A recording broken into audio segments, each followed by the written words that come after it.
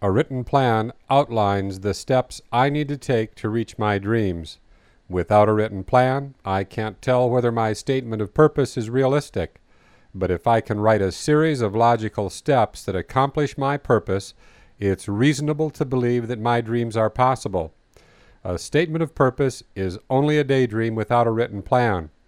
If I write a plan, there is a higher probability that I will act on it. Without a written plan, I waste my time and dissipate my energy working on things that have no bearing on my dreams. A written plan helps me use my time in the most profitable manner. Time is the most precious commodity of life and is a completely non-renewable asset.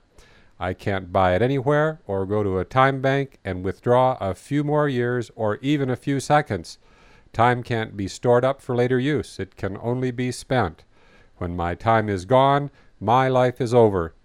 A written plan ensures that all my actions are the right ones and that they occur in the proper sequence. The amount of right action I take each day determines how fast I progress toward my goals. The more right action I take, the sooner I reach my dreams. When I plan my work and work my plan, it's not long before my dreams come true. I am the man with the unplan. What exactly is the unplan? The unplan is simple. My long-range plans are firmly set in jello and are therefore subject to revision, reversal, and massive change. Although I know who I am and where I am going, I don't have any long-term plans set in concrete. My life is full of maybes, perhaps, and possibilities, but real long-range plans are clearly out of the question. 3 of my colleagues who had long-term plans are no longer alive, and the handwriting is on the wall and in clear focus. The message says, "Today is the only day I have, and I need to make it count for something good." I used to be a man with a plan. When I was halfway through college, I made a plan to go to medical school, and I did it right on schedule. But after that, the unplanned took over. When I was an intern, I planned to become a pathologist, but instead I became an eye surgeon.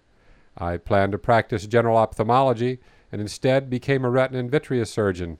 I made a plan to work overseas in Saudi Arabia for 5 years, and instead stayed for 11 years before I set sail on the ocean of my dreams. I planned to spend 2 years sailing around the world on my yacht, and it took 11 more years to complete my circumnavigation. Life has been full of twists, turns, and reverses, and it's easy to see why I am the man with the unplan. I didn't realize that I was the man with the unplan until I had a car accident in New Zealand. When I rolled the van I was driving, I broke 2 legs, 5 ribs, 1 scapula, and I punctured 1 lung. I spent 9 days in the intensive care unit, had 3 operations, and received 7 units of blood. All of this was quite unplanned.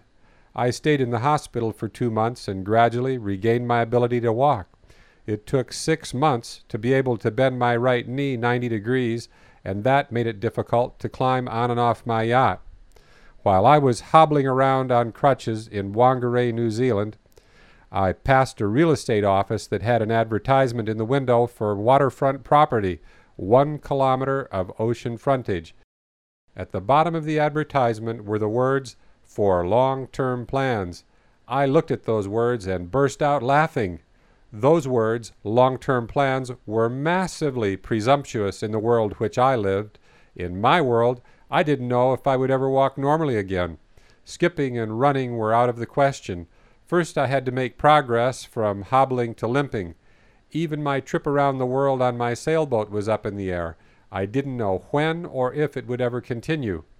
I realized then and there that I was the man with the unplanned. Although I had a general direction to my life and I had a list of things a mile long I wanted to do, I no longer had solid plans or even a schedule. My life was full of possibilities, but long-term plans were a thing of the past. When you are 50 years old and you don't know how much time you have left, you leave the long-term plans to young whippersnappers who feel like they are immortal. Since that time, I've been living more in the moment. I have a general direction to my unplanned existence. I planned to sail across the Atlantic Ocean sometime in November, December, or January, conditions permitting. I would probably cruise the Caribbean from January to June and then arrive back in the USA in June, July, or August. That was my unplan. The truth is, I was never very good at squeezing my life into any type of mold, and plans sometimes are the most restrictive molds of all. Anyway, the majority of my plans have turned out different, maybe even better than I had hoped, so I have decided to stick with my unplan and see what happens. One thing you know for certain, we will be surprised when we see how it all turns out. By the way, God, if you happen to be listening, I would appreciate it if you would extend my unwitting and unplanned existence for another 40 or 50 years, because there is so much to do and so little time, and I want to make the next 50 years into a real adventure. I promise I will do better this time.